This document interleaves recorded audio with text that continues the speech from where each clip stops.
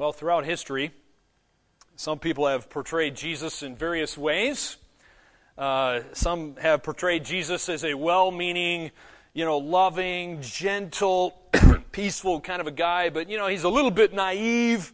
He was kind of maybe an extreme visionary who just kind of somehow got caught up in a hostile world and, he accidentally ended up hanging on a cross. There's other people that got a less generous picture of Jesus Christ, and they kind of style Jesus Christ as a would-be conqueror.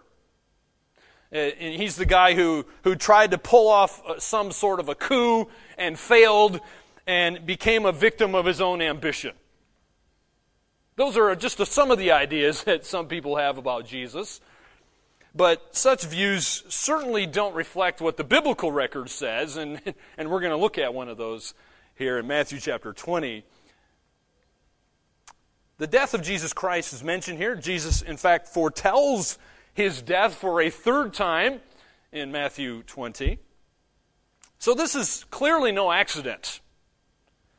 It was destiny, if you will. It was foretold. Jesus foretold what was going to happen to him. It wasn't the least bit surprising to Jesus. It was to his disciples, but not to Jesus. In fact, on the contrary, he knew about his death even before his murderers had thought of these evil plans against him. The Messiah's suffering and death were planned by a holy God. It was planned by God the Father ages before these guys here ever plotted to kill Jesus. And if you don't believe me, I can give you a few examples here. In fact, Jesus' first recorded words in Luke chapter 2, he said, "I must be about my Father's business." That's what he told his parents in the temple. Some of his last words, just before he died on the cross in John 19, he said, "It is finished." Well, what was finished? The work that he came to accomplish. He knew why he had come. He knew why he was on earth. And he knew all of the details of his life, his ministry, his suffering, his death, and his resurrection. He knew it all because he's all-knowing. So clearly, the Lord wanted his disciples here to understand what he was soon to face. They should not have been surprised. They should have known. And so he wanted them to understand that these things were a part of God's redemptive plan. It was all in God's sovereignty. He was working it out according to his plan. So all the men and the women, and including Satan himself, they're just like pawns for God. And he was moving them around, accomplishing his purposes. It was no accident. So for the third time we have here, it's recorded that the Lord calls his disciples aside. He's seeking to impress on them, the reality of what's about to happen to him. And so he's going to do a few things here in these 3 verses.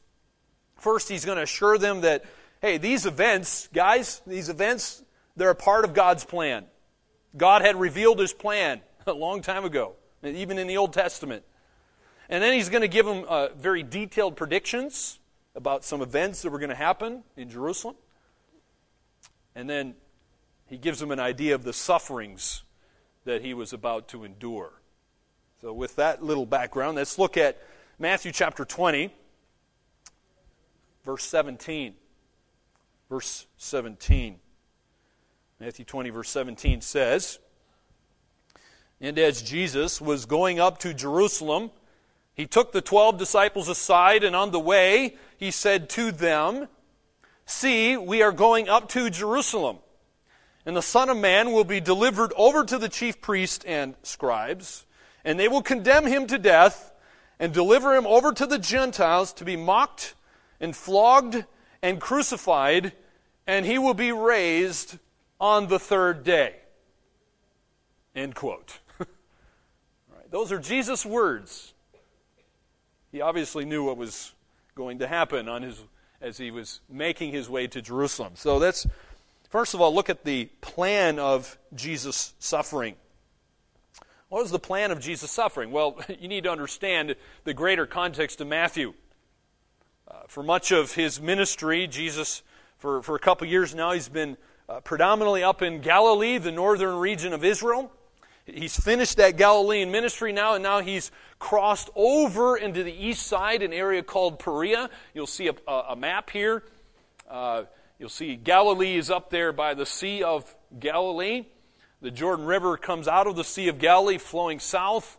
And so Jesus has now made his way onto the east side of the Sea of Galilee, on the east side of the Jordan River. That was kind of typical of the Jews of Jesus' day. They tended to avoid Samaria, which was in between Judea and Galilee. And so Jesus he's here on the east side of the Jordan River. He's making his way to Jerusalem. Actually, that started way back in chapter 19. In fact, chapter 19, verse 1 is when Jesus did that, because it says, "Now when Jesus had finished these things, he went away from Galilee and entered the region of Judea beyond the Jordan." So he's been making his way to Jerusalem. And so Jesus traveled down the east side of the Jordan River, and then eventually, as you see here, he crosses over into Jericho. Jericho, you can see, is now on the west side of the Jordan River. Remember, that was the first city that the Israelites came to when they went to conquer the Promised Land. And so God destroyed those walls of Jericho and saved Rahab. So Jericho was a very luscious place. Plants grew quite well there, lots of vineyards and so forth. So Jesus is now crossing back over there, and there's a road that goes from Jericho to Jerusalem.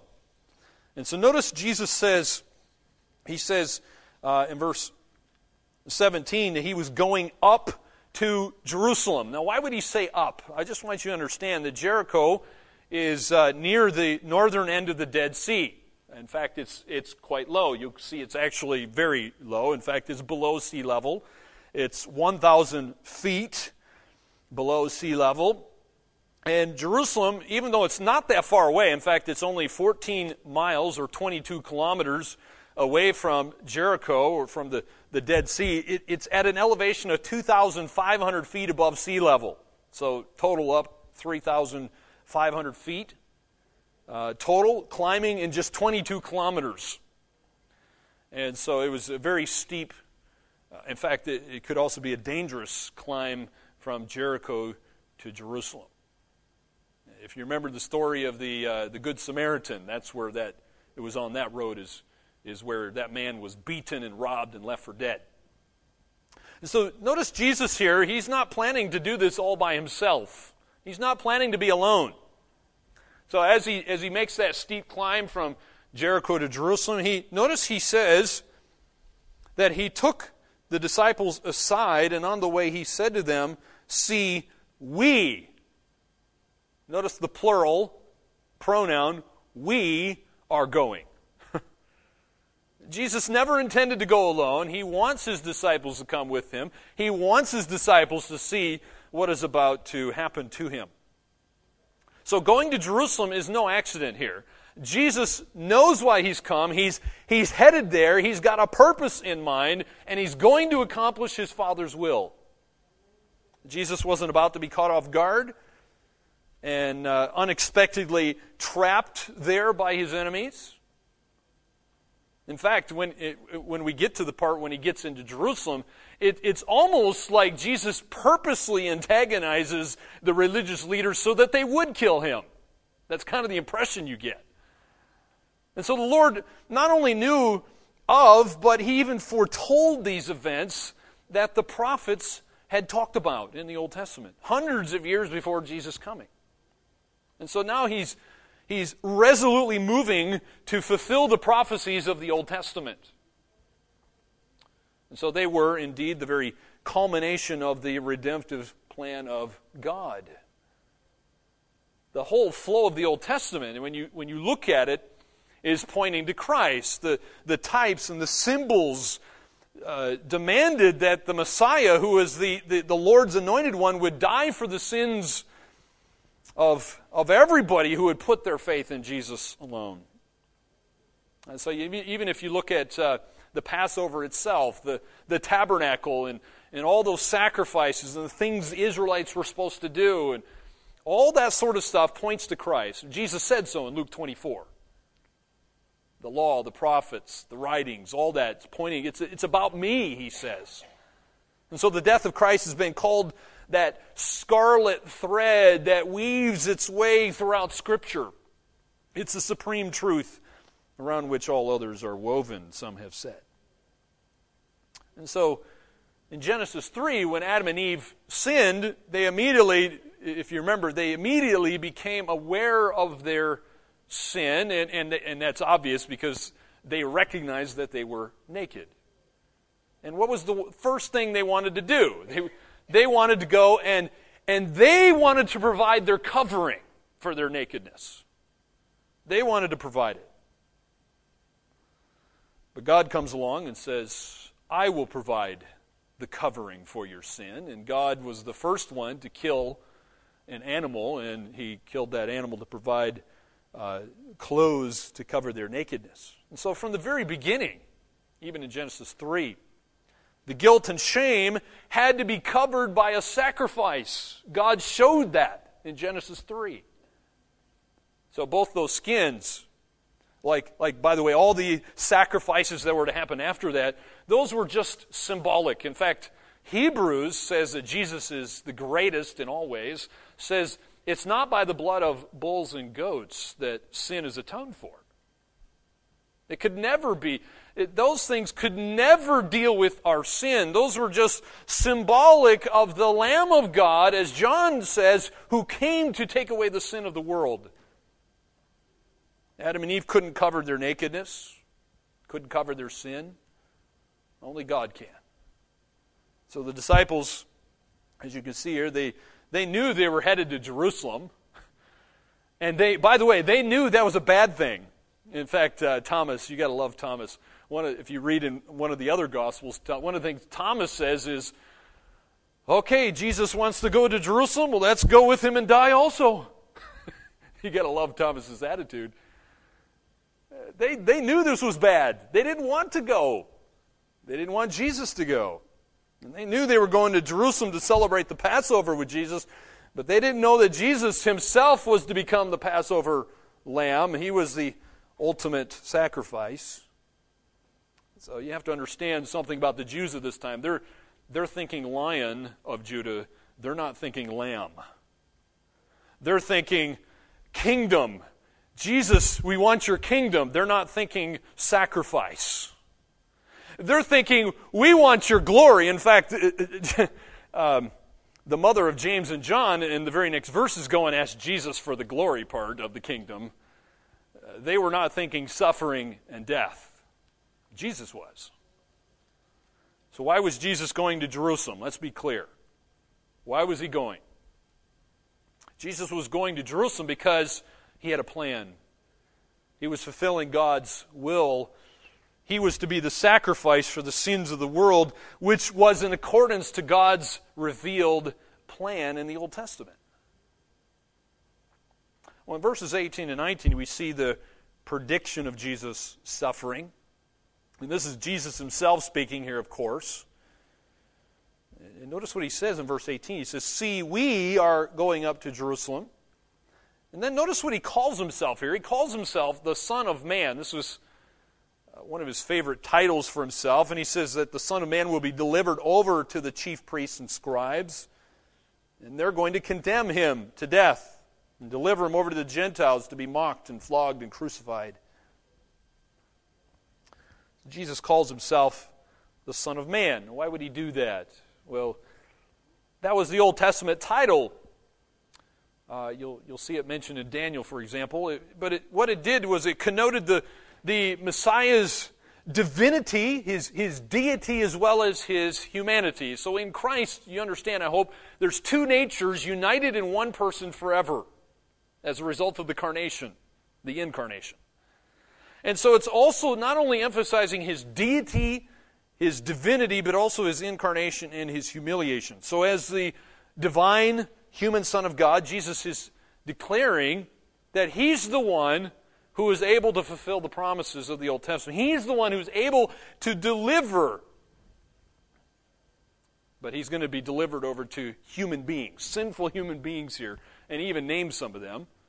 The chief priests and the scribes are mentioned here. It's interesting, the Lord doesn't mention the actual person, one of his disciples who was going to come and kiss him on the cheek and deliver him over to these men. Of course, we know that's Judas, but Jesus doesn't mention him here. Of course, he knows. But notice to whom Jesus says he's going to be delivered. You need to understand something about the Jewish priesthood. They had various ranks and levels amongst themselves. There was, if you could say, at the bottom of the ladder, the bottom of the pile, were the Levites. The Levites were the lowest level. They numbered in the thousands. They were the ones who really helped the priest, if you will. They did not perform the priestly functions that took place in the temple and the tabernacle, but they did other stuff to help, if you will. The ordinary priest served in various capacities in the temple, but notice Jesus, he talks about the chief priest here. The chief priest. Well, who were they? Well, you need to understand something here as well, that by New Testament times there was a group that had developed here called the chief priest. They were the hereditary aristocracy of the priesthood, if you will. It was a hereditary thing. It was passed on pretty much from father to son, kind of a thing. And then amongst them there was the highest position called the high priest. And it was really a boys' club, if you will. Again, you couldn't get in unless you were pretty much born into it. And so it was handed down from father to son. And next, Jesus mentions another very important religious group amongst the leaders of the Jews. It was the scribes. Now these guys, they actually gained their positions not by heredity, but they actually did it through learning. You could say they earned it. They had earned doctorates. These were the authorities on the Old Testament. They were also the ones who knew the rabbinical teachings, which numbered in the thousands by this time. And so the scribes were closely associated with the Pharisees. Notice, as we've been reading through Matthew, it often says the scribes and Pharisees, or the Pharisees and the scribes. These guys tended to be together quite a bit. So the chief priests and the scribes, therefore, you could say, if you lump them together, they comprise the hereditary as well as the intellectual aristocracy of Judaism. Judaism being that religious group. And so that elite group of religious leaders, as we've been seeing, they've come to hate Jesus. The opposition to Jesus has been growing. And so they're threatened, and you say, well, okay, why is this happening? Why would they hate such a good man with good teachings? Well, it's because their group, their way of life is under threat. Jesus is threatening their hypocritical and ungodly system of power, and they don't like that. And so the executive body of the High Jewish Council, which is called the Sanhedrin, is wanting to kill this guy who is threatening them and their system and their way of life. Notice in verse 19. In verse 19, Jesus is delivered not only just mentioned the chief priests and scribes, but he says in verse 19, the Gentiles. Why does he mention the Gentiles? Well, that's because the Jews, the religious leaders, can't kill Jesus. Well, nobody can kill Jesus in reality. It's God the Father who is the one who crushed his Son ultimately, but God the Father is using the Gentiles. Rome did not allow subject nations like Israel to impose the death penalty. And so the Jewish religious leaders, they're the ones who condemned Jesus, but you remember they had to go to Pontius Pilate, get the authority of Rome to kill Jesus and condemn him and execute him. So it was necessary for them to deliver him to these pagan Roman Gentiles in order to carry out their murderous scheme. Well, in verse 19, we see the horror of Jesus' suffering. We see the horror of Jesus' suffering because it says that they delivered him over to the Gentiles. Notice it says to be mocked, to be flogged, and crucified. It's interesting. Of all the ways Jesus could have chosen to suffer and die, it seems like he purposely picked the worst things possible at that time. He didn't pick the easy way out. He picked the hardest way he could. Notice, first of all, it says Jesus was scourged with leather whips. He was scourged with leather whips. Now look what the Blue Letter Bible says about flogging or being whipped here. It says, during a flogging, a victim was tied to a post, leaving his back entirely exposed. The Romans used the whip, which consisted of small pieces of bone and metal attached to a number of leather strands. The number of strikes is not recorded in the Gospels. The number of blows in Jewish law was set at 40, but later reduced to 39 to prevent excessive blows by a counting error. The victim often died from the beating. During the flogging, the skin was stripped from the back, exposing a bloody mass of muscle and bone.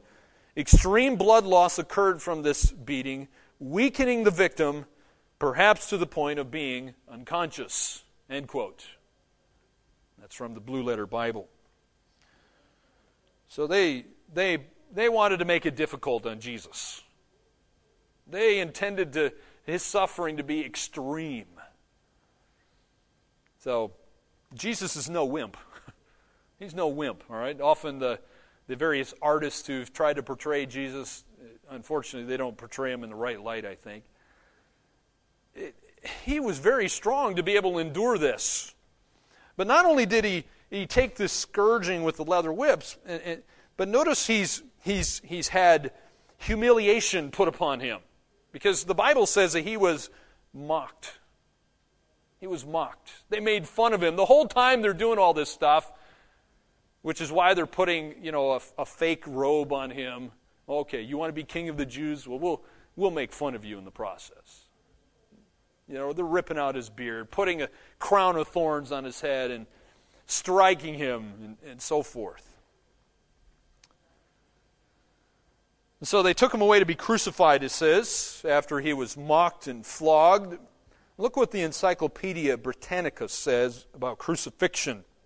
Quote, usually the condemned man dragged the crossbeam of his cross to the place of punishment, where the upright shaft was already fixed in the ground. Stripped of his clothing, he was bound fast with outstretched arms to the crossbeam, or nailed firmly to it through the wrist. The crossbeam was then raised high against the upright shaft and made fast to it about 9 to 10 feet, or approximately 3 meters from the ground. Next, the feet were tightly bound or nailed to the upright shaft. Death, apparently caused by exhaustion or by heart failure, could be hastened by shattering the legs with a club, so that shock and asphyxiation soon ended his life. If you remember what the Bible says, the two guys who were nailed on the cross next to Jesus had their legs broken so that they would die quickly. But Jesus was already dead, which when they pierced his side with a spear, they were just doing that to make sure that he was dead, but he was already dead. He gave up his life. So Jesus' physical sufferings should not be minimized. He talks about them here.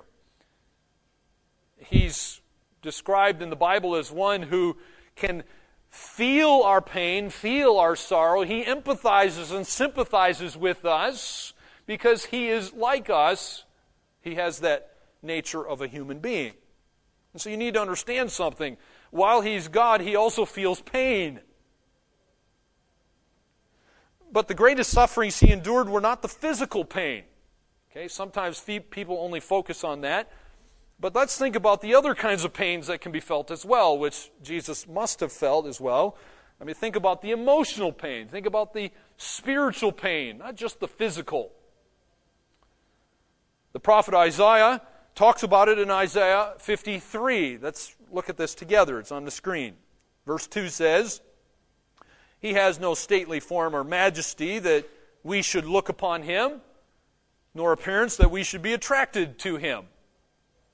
He was despised and forsaken of men, a man of sorrows and acquainted with grief.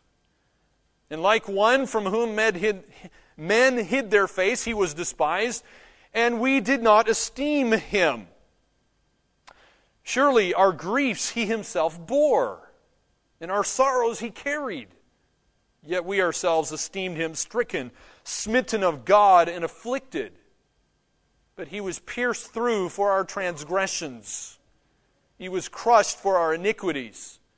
The chastening for our well-being fell upon him, and by his scourging we are healed. The Lord has caused the iniquity of us all to fall on him. He was oppressed, and he was afflicted, yet he did not open his mouth. He was cut off out of the land of the living for the transgression of my people, to whom the stroke was due. And that ends Isaiah 53, verse 8. So not only do you see physical pain and suffering going on there, but you should feel the emotional pain that Jesus was suffering, as well as the spiritual pain. So as the prophet makes clear, Jesus' suffering is far deeper than just physical pain. The Messiah would endure inner sufferings that far more devastating than just pain inflicted on a body. You have to keep in mind that Jesus is holy. And holiness is not just sinlessness. Holiness means there's a distinction, there's a separation, there is a uniqueness about God. There is nothing else like him. And so for him to suffer as a sinless man, to be put in the position of a sinful man, is something that's really beyond our comprehension, because we're sinful. But the sinless man took the offenses of sinful men. He became despised. He was rejected. But not only was he rejected by man, he was rejected by his fellow men, his disciples, but he's rejected by his heavenly Father. In some aspect, there was a rejection by his Father as Jesus was bearing the penalty of fallen man. Jesus was the substitute. He was bearing the sin in our place. If you don't believe me, here's what Isaiah 53 verse 10 says, that the Lord was pleased to crush him. That's God was crushing Jesus, putting him to grief, if he would render himself as a guilt offering. He poured out himself to death and was numbered with the transgressors, yet he himself bore the sin of many and interceded for the transgressors. My friends, do you see the substitution there? The substitutionary atonement, where God the Father is pouring out his wrath. The judgment was on his Son so that you don't have to bear that judgment. That's what propitiation is. Propitiation is where Jesus becomes our wrath absorber. He takes the bullet for us, if you will. Well, how did Jesus suffer? Let's just think about this. First of all, Jesus suffered the pain of disloyalty. He suffered the pain of disloyalty. Now, it doesn't mention this here, but later on we find out after Jesus is arrested that the disciples just flee, don't they? They flee. It was even one of his own disciples who was the one who had the audacity to come up and kiss Jesus on the cheek and say that this is the man you want. These were the guys who were specially chosen by Jesus. Spent a lot of time with him for several years. And even one of those guys betrayed him to the chief priests. Psalm 41 says that even my close friend in whom I trusted, who ate my bread, has lifted up his heel against me. Jesus knew that he was fulfilling even one of the Psalms here, Psalm 41, verse 9. So Jesus suffered the pain of disloyalty, but he also suffered the pain of rejection. The Redeemer of Israel in John 1 says that it says he came to his own, and those who were his own, did they receive him or reject him? The Bible says they rejected Jesus. Even his own rejected him. And so his disciples fled from him. And even one of his closest, Peter, denied Jesus. So he even had to endure the rejection of his own Father. Number 3, Jesus suffered the pain of humiliation. As you see here in verse 19, it says they delivered him over to the Gentiles to be mocked, flogged, crucified. He was mocked by the leaders of his people, of his own people. He's mocked by the Gentiles. I mean, remember they stripped him naked. They're saying all kinds of nasty things about him. The soldiers are gambling over his clothes. They hang him up on a cross naked and put a sign above his head, King of the Jews. And those pagans humiliated him with a crown, a mock crown, one that had thorns to go and inflict pain. They gave him a mock scepter and a mock robe of royalty. They scorned him, they spat on him, they punched him, and they nailed him to the cross naked for the whole world to behold. Next, Jesus suffered the pain of unjust guilt. He was perfect. He's sinless. He's holy. He doesn't deserve any of this. The guilt he took upon himself was not his own guilt. If it was you being nailed on the cross, now that's a different story. Because you're guilty. You deserve to be nailed to the cross. But now Jesus, he's sinless. It's for the sins of other people that he's paying this penalty. And so all the guilt of all the people who had ever lived and who had ever lived, it's placed on him. And finally, Jesus suffered the pain of death itself. Suffered the pain of death itself. Not only is he mocked and flogged here in verse 19, but it says he's crucified. He was crucified. So it may have been from suffocation that he died, but the most painful suffering that killed him was probably the grief, some have said. The grief that he suffered, which some have said, which is why when the soldier pierced his side with that spear, the blood and the water was mixed together. It was the cumulative grief that he had to endure as the penalty of the sin of mankind was bearing on him. And so to save the lost, the Bible says he had to become sin. Literally becoming sin. That's what 2 Corinthians 5:21 says. Look at this. It says that God made him, that's Jesus, who knew no sin, to be sin on our behalf, that we might become the righteousness of God in him. So Jesus took your sin, and if you're a believer, then God gives you Jesus' righteousness. But the story doesn't end there, does it? There's another phrase in verse 19, isn't there? So let's take a look at the glory of Jesus' suffering. What is the end? It didn't end in death. It didn't end with Jesus' earthly body being put in a tomb, did it? Verse 19, what does it say? It says, he will be raised on the third day.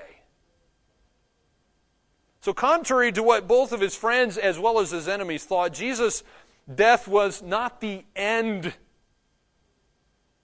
wasn't the end. And Jesus knew that. Again, he's fulfilling Old Testament prophecy. Psalm 16 says that the Father would never allow his Holy One to undergo decay. The Holy One's Jesus. The Father would never allow Jesus to undergo decay, and so he raises him up on the third day just as he promised he would. So on the third day, Jesus is raised up, as we will see later on in Matthew, never to face suffering or death again. In the process, what does he do? He conquers death. He conquers the works of Satan. He shows that all those who put their faith in Jesus will also one day be raised. He died to conquer sin and its penalty. And what's the penalty of sin? The Bible says the penalty of sin, or the wages of sin, is death.